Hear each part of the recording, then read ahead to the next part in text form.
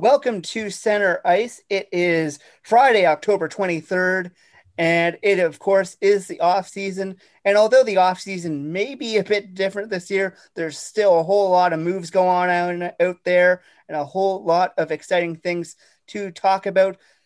Mac, how are you doing this afternoon? I'm good. How are you? How's I'm everybody doing, doing? we are doing great, and we're super excited to have Lyle Richardson from Spectres Hockey joining us on the line this afternoon. Lyle, how are you doing? I'm just fine, guys. Thanks for having me on. Yeah, it's great to have you here as well. So let's jump right into the questions here. First off, who do you think are the early winners and losers of this a bit of an odd off season? Yeah. Well, obviously, I would say the Vegas Golden Knights off the bat would be among the winners. Getting Alex Petrangelo, the top player in the free agent market, was a bit of a coup on their part, especially considering how much limited cap space they had. I'd even throw the Buffalo Sabres in there as well for pulling off the surprise of free agency and landing Taylor Hall for a 1 year, $8 million deal.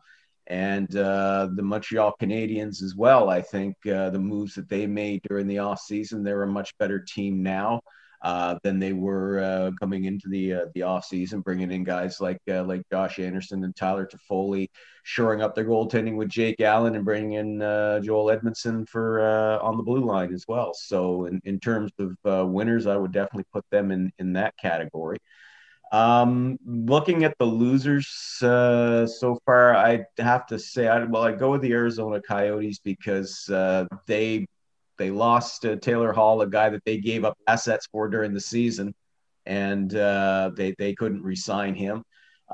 So they would definitely go into that list. The Boston Bruins really haven't done very much.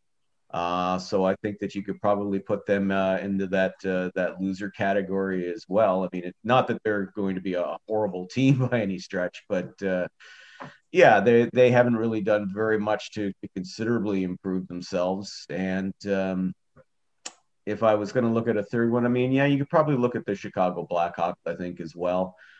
They lost Corey Crawford, who, let's face it, he was the guy who, during their brief little playoff run there, I mean, he helped them at least get over the Edmonton Oilers, and losing him was a big blow. Having to trade away Brandon Saad in another cost-cutting deal, that doesn't help matters either. So yeah, I would say they're probably in the loser category, as they officially announced that they are now rebuilding something they should have probably done 3 years ago. All right. How do you feel specifically about the Toronto Maple Leafs and Montreal Canadiens moves? Well, as I mentioned earlier about the Canadians, like I said, I like the moves that they made. As I said, I mean, you bring in a guy like Jake Allen, he's going to spell off Carey Price, because Price, he's not a goaltender who now at this stage of his career who should be playing between 60 and 70 games a season. We saw in the playoffs this year, he does a lot better when has had plenty of rest, when he's hasn't been basically played into the ground during the regular season. So bringing in a guy like Jake Allen, a guy who could probably play 30, maybe even 40 games a season if you need him to, I think that was a great move. Edmondson, as I said, he brings in some size and some grit, and some depth on the left hand side of their blue line that they were missing. Josh Anderson coming in that trade with Max Domi. I'm not a big fan of the length of the contract they gave him. I don't mind the cap hit that they signed him to, but for the length of time, that was a pretty hefty contract for a guy that just has one good season on his resume. That being said, if he turns into the power forward that he has shown the ability to be, at least in the short term, it could end up being a really good addition for them. And I really like bringing in Tyler Toffoli. This guy's, he's a proven two-way forward. He showed during his brief period, even with the Vancouver Canucks, that he can be a really good goal scorer. But he's a type of two-way player that Canadians coach Claude Julien really likes. So I think overall, yeah, Montreal did very, very well in this offseason. Looking at the Leafs, on the other hand, The best I can say, looking at their moves, is, well, at least they didn't make their team any worse. I don't think that they're significantly better with the moves they made. You look at what they sacrificed, they gave up, by trading away Kasper Kapanen and Andreas Janssen. I mean, you give up youth, you give up an affordable, second and third line forwards. You're bringing in guys with veteran experience and leadership like Joe Thornton and Wayne Simmons. Now, if those moves had been made, say, 3 years ago, when those players would still be significant contributors, I would say, yeah, absolutely, the Leafs have really improved.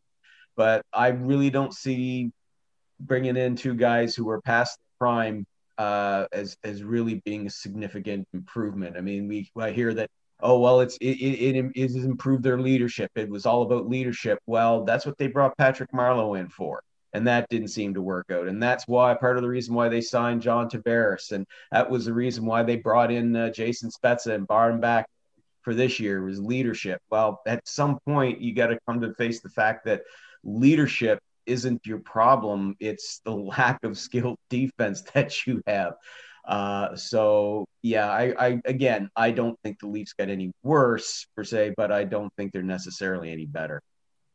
You mentioned off the top how you consider Buffalo a winner this offseason. I'd say the Taylor Hall move was one of the ones that surprised an awful lot of people this offseason. Do you think this is a move where Taylor Hall did it solely on the dollar amount being asked? Or do you see it as a move for him going to Buffalo saying that this is a team with Dahlin and Eichel that could potentially make some noise next year? Yeah, there's a bunch of moving parts in there. I think, well, I mean, obviously, look, the 1 year deal, I mean, he's betting on himself that, he goes to Buffalo, lines up alongside a great center in Jack Eichel. He sees his point production go back up to 80, 90 points, and then he can go back into the market next season, or next summer rather, and try his luck again when perhaps the free agent market might be better. But he also, you have to remember, he played for Ralph Krueger in Edmonton, and he had a lot of respect for Ralph Krueger, and Krueger went to bat for him there in Buffalo. So, there is that aspect of it. Plus, he's also intrigued with the option of playing alongside of Jack Eichel. And, I think that, hey, I mean, if worse comes to worse, if it doesn't work out for him in Buffalo, other than maybe it increases his point value, yeah, he goes to market next year and gets to sign with a playoff contender like we all expected he'd do this year. But if his addition actually improves the Sabres to where they make the playoffs next year, and if he really enjoys playing alongside with Eichel and playing for Ralph Krueger again, who can say? Maybe he turns around next year, signs a multi-year deal with Buffalo, and yeah, maybe that's the sign that things have turned around. But I would say at the very least, it's a 1 year thing. You go to Buffalo, give it a shot, see how it goes. And yeah, I would also say too that teams were willing to give him more years, but I don't think they were willing to give him as much in one season per season as what he got with Buffalo. I think he was probably looking maybe in a good year, he would have been looking at $9 million a season. And I don't think that was out there.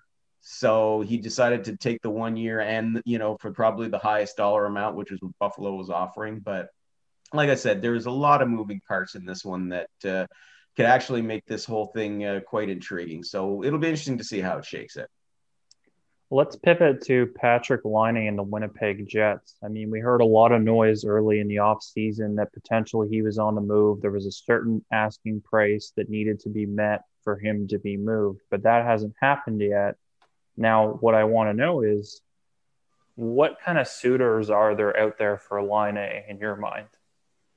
Yeah, well, first of all, let's be honest. I mean, Patrik Laine is a hell of a young hockey player, and he's the type of winger, a sniper that every team would love to have. And if he gets out on the trade market, obviously there would be a lot of interest in him. The problem, though, is coming up with the type of return that would justify that kind of trade for the Winnipeg Jets. And I don't think it's out there. to be quite honest. You make that move if it looks like there's no way, let's say he's going to say unrestricted free agency, and you're not going to be able to re-sign him, so you're going to try and get the best return you can. That's not the case here. I mean, Laine is a year away from becoming a restricted free agent with arbitration rights, but still a restricted free agent.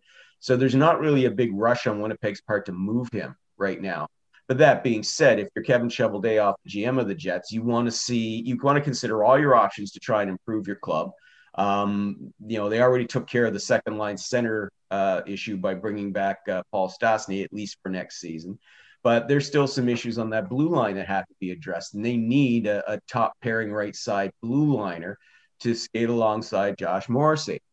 And, if you're going to trade Patrik Laine for that type of return, that better be one hell of a defenseman that you're going to get back to make it worthwhile.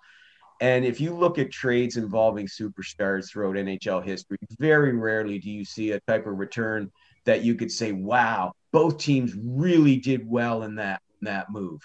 So I really don't think right now that kind of trade is out there for Kevin Cheveldayoff. I do think as well, though, that this whole talk of trade,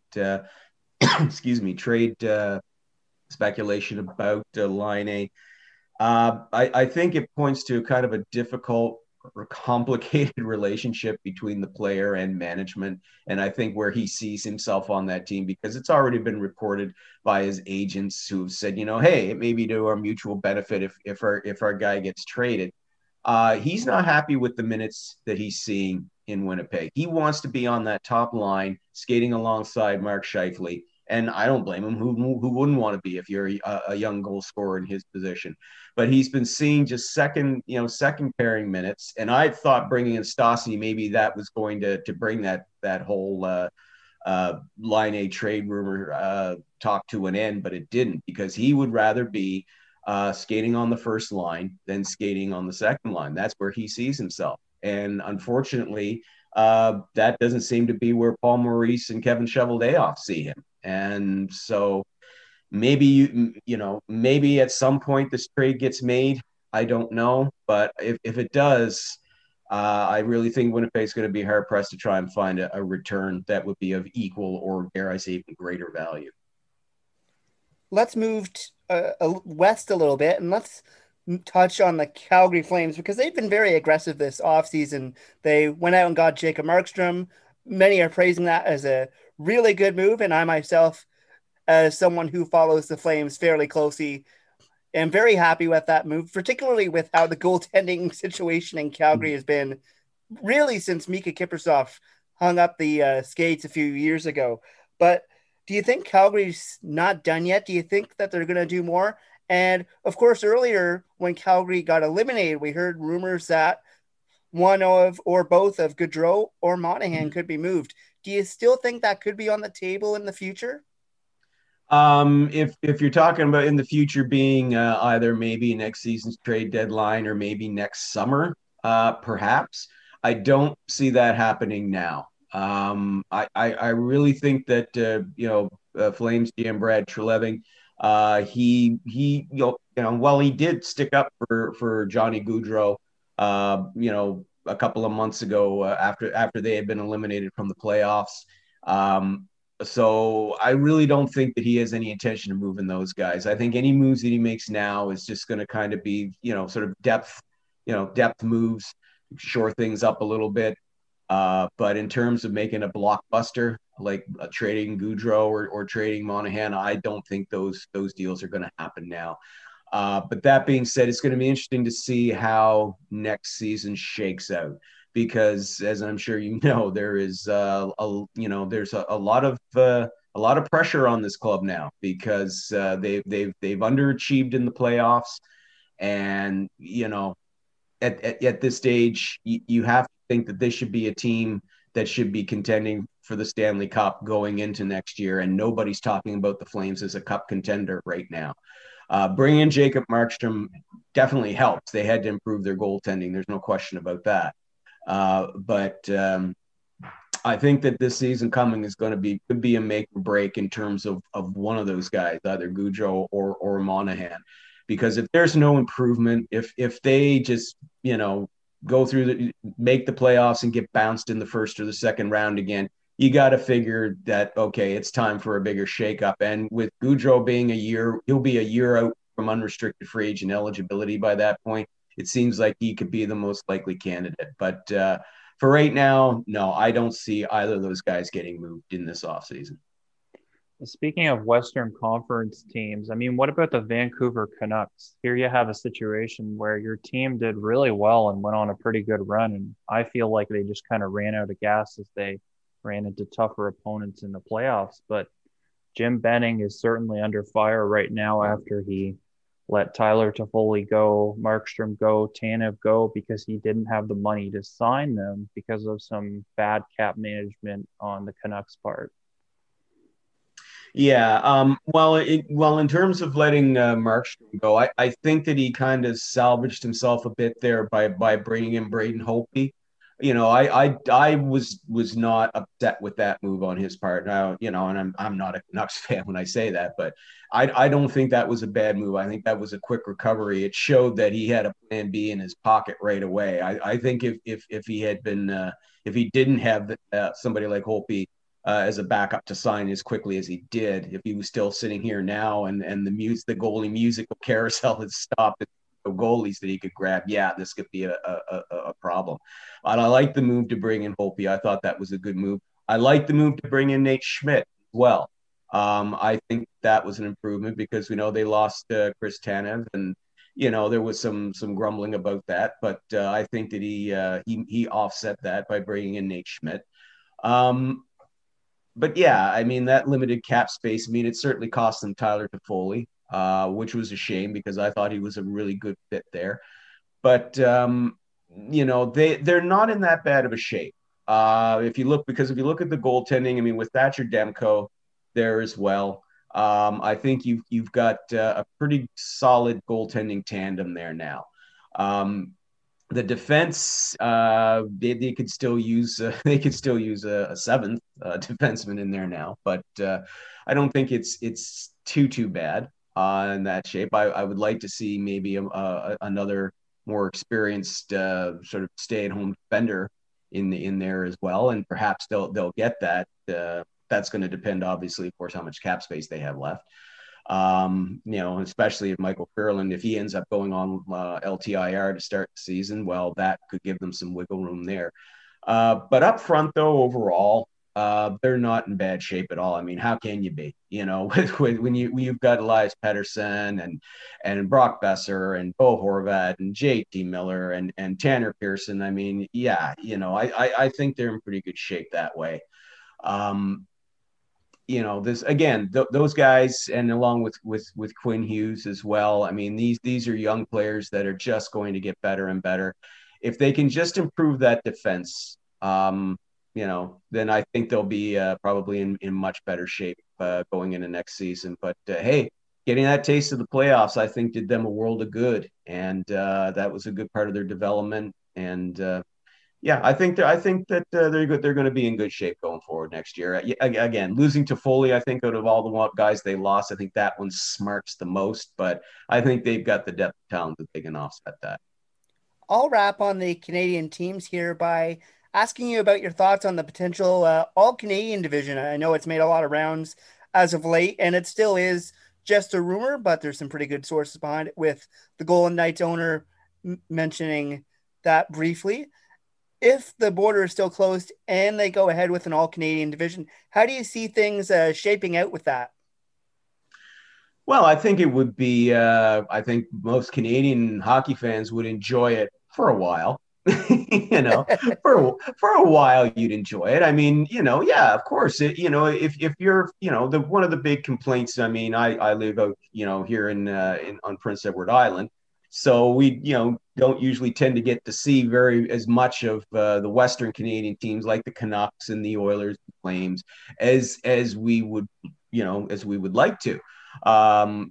Especially live. I mean, I end up recording the games because a lot of those games are on after my bedtime. So I'll put them on first thing in the morning while I'm doing work updating my site. But yeah, it would be nice to see more of those more often. And I think the novelty of all Canadian teams playing each other, it would be fun for a while. But I think once you get a couple of months of that, I think we'd all start, Canadian hockey fans, I think we'd all start going, oh, God, I'd love to see Montreal and Boston play just once. Jeez, or oh man, can't we get Toronto and Detroit or Winnipeg and Minnesota? Or I just think after a while we'd start getting tired of seeing the same matchup over and over and over and over, and we'd start yearning for those at least for maybe some of the northern US teams to maybe be allowed to come across the border and play. So it'll be interesting to see how that's all going to shake out. There's still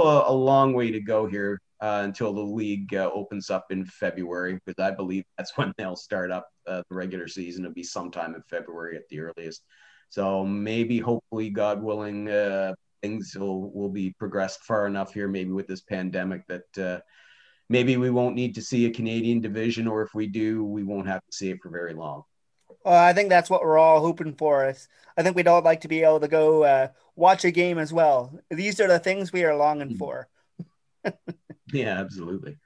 Well, I will shift things to the south of the border. You mentioned Vegas as a winner off the top and signing Pietrangelo.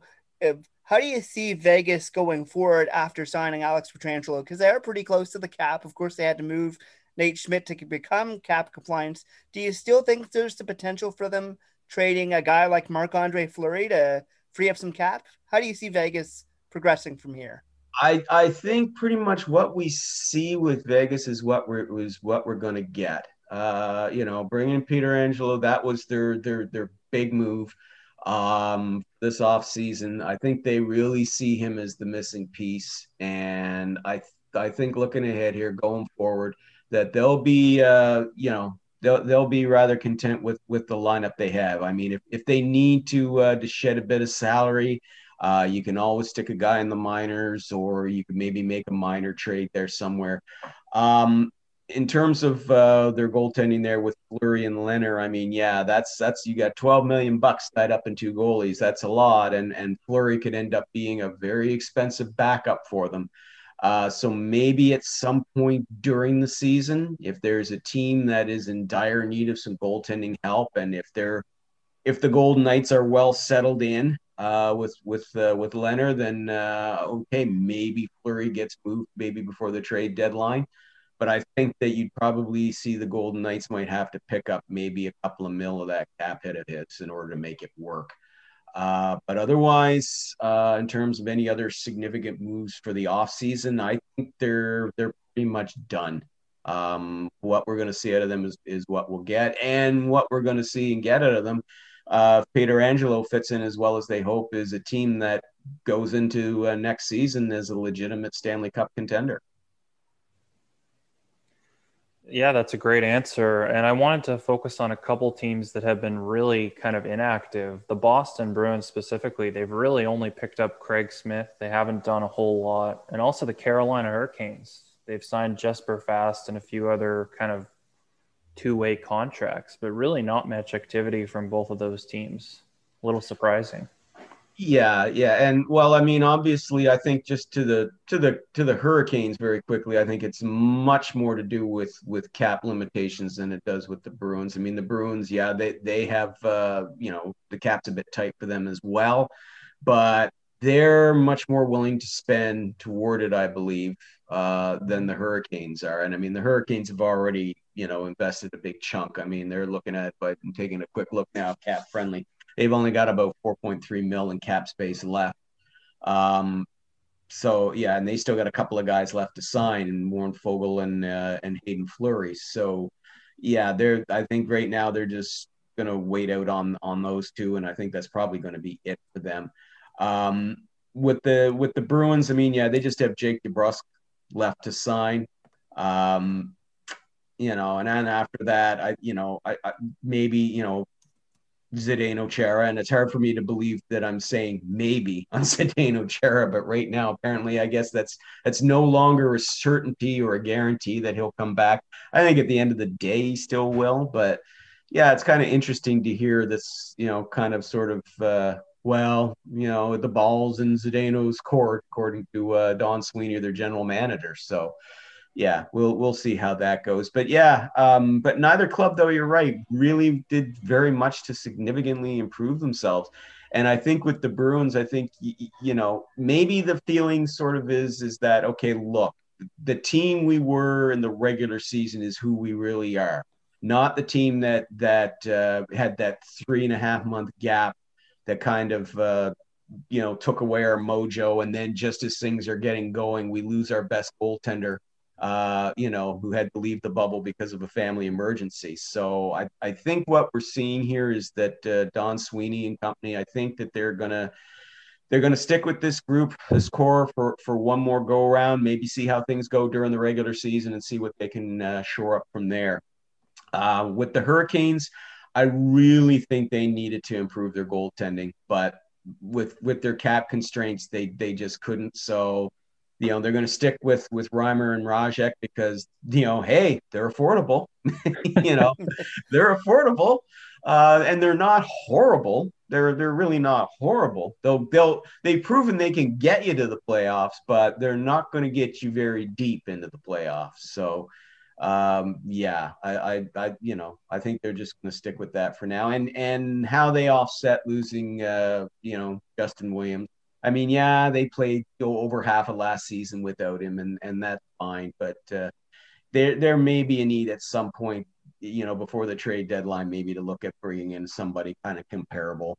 But yeah, still, nevertheless, I mean, this is a case for both clubs where they didn't make themselves any worse. So, I mean, the Hurricanes are still I think, a rising force in the East, and the Bruins, I would still include them as a cup contender because I don't think you can take them lightly. So, Yeah, absolutely.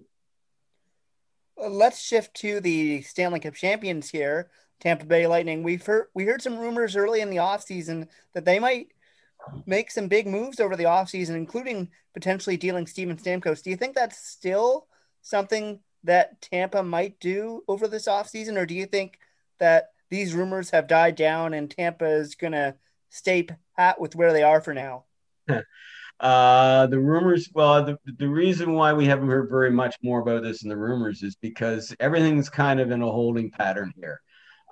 Everybody knows what the Lightning need to do, and that's they have to shed salary in order to resign Anthony Cirelli and Mikhail Sergachev and Eric Chernak. They know that's what their priority is, but right now there's not a lot of teams that have a lot of cap space that are willing to help them out. And every GM knows what their situation is. That listen, there's interest in guys like Tyler Johnson, who they tried to move by putting on waivers, but of course nobody picked him up. There's interest in a guy like Alex Killorn, even though apparently the Lightning would prefer not to trade him, but if worse came to worse, push came to shove, yeah, they would to free up cap space. There's interest in a guy like Yanni Gourde. The problem is that the teams that would be willing to take one of those guys off their hands, they would like a sweetener included in the deal. Okay. They know that the Lightning can't retain any salary in the deal. So they're saying, hey, look, we'll take this guy back and we'll send you a draft pick, but we want you to include a first round pick or, a second round pick or a top prospect, that sort of thing. And right now, that's not the kind of thing that the Lightning really want to do. So everything's just kind of in a holding pattern. This could be one of those things that stretches on until we get into the preseason, because we've seen this sort of thing happen in recent years where there's a whole bunch of rumors about a team needing to shed salary and about a player that could be moved. And the first 2 weeks we're expecting a trade, and then it doesn't happen, and it all goes quiet for the off season, and then we get into the preseason, and bang, that's when the move happens. So I think that's probably the situation we're going to be looking at there, unless somebody signs either Cirelli or Sergachev to a big offer sheet. If that should happen, then you're going to see things happen pretty quickly. But if that doesn't happen, this could be something that stays unresolved until we hit preseason. Speaking of offer sheets, I mean, we just don't see a lot of those in the NHL. And compared to other sports like the NFL, Major League Baseball, the NBA, there's just not a whole lot of player movement. Would you welcome more offer sheets and more player movement just to make things a little more interesting in the NHL? Oh, absolutely. I think we all would. I mean, just look at the brief bit of excitement we had that, last year when the Canadians made that half-hearted effort to sign Sebastian Aho from the Carolina Hurricanes. At first, we were all stunned by that because it was like, good God, we haven't seen an offer sheet in God, I think it had been 7 years at that point. And then, of course, it was very quickly matched, and we were all like, oh, okay. But yeah, I mean, it would be great if you did see that sort of thing happen. But there's a twofold thing here going on, and I think one is obviously most general managers don't want to go that route because the old saying of what goes around comes around. It's like, oh, you target my guy, sign away my guy.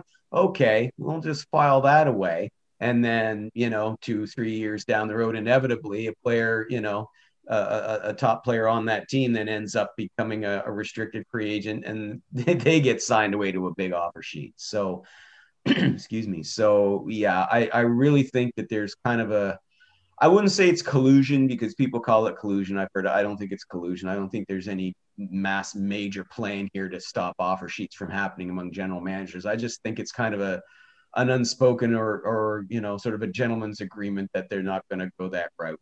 But the other thing too you have to consider, and this doesn't get talked about very much, is the player has to sign the offer sheet. It's not like a general manager goes, haha, I have sent an offer sheet to this player. Haha, I'm going to sign him away. The whole part here is the player has to sign it. They have to agree to sign it.